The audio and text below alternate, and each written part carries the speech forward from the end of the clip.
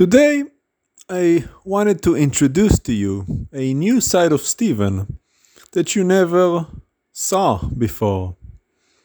Behind the mighty prophet Stephen, there is a man, a human man.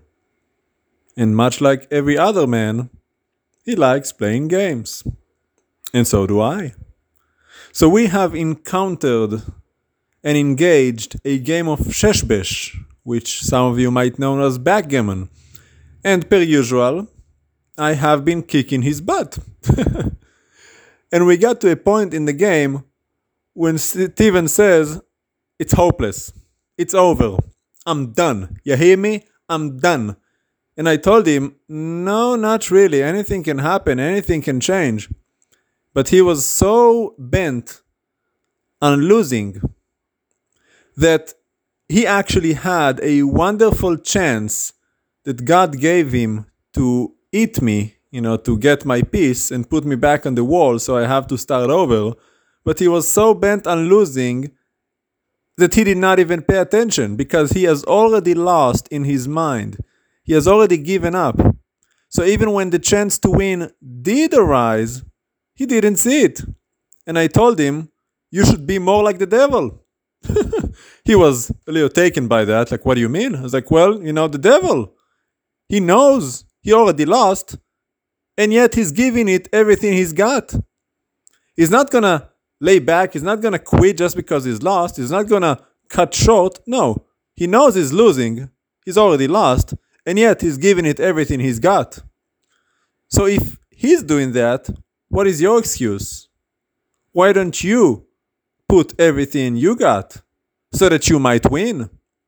See, there's a difference between playing not to lose and playing to win. When you play to win, you go the extra mile and the extra mile on top of that, because it's not about just making the bare minimum so that you can not lose, but it's about going all in and all out so that you can win by a landslide. But he didn't do it. And because he missed that one opportunity that God gave him, he lost. We often say, you only got one shot, do not miss your chance to blow. This opportunity comes once in a lifetime. Well, it kind of does.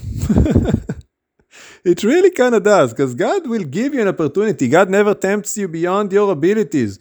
God did not bring Adam to be tempted when he was unable to choose for himself and critically think. He was only tempted when he was able to handle that temptation.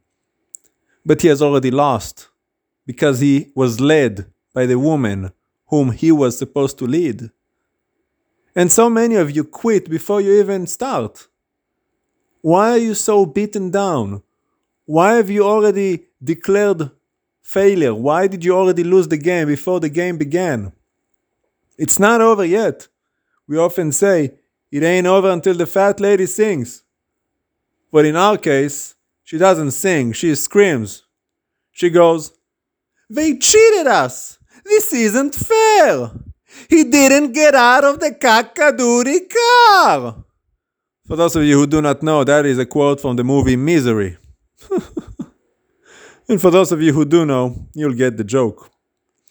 But point aside, never quit while you still have a chance. If the devil doesn't quit and he's doomed, what is your excuse? Fight.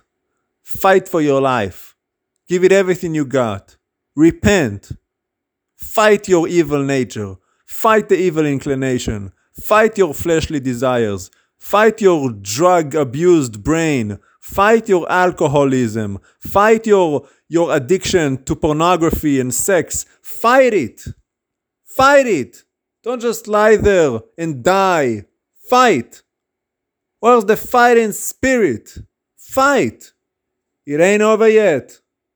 So fight.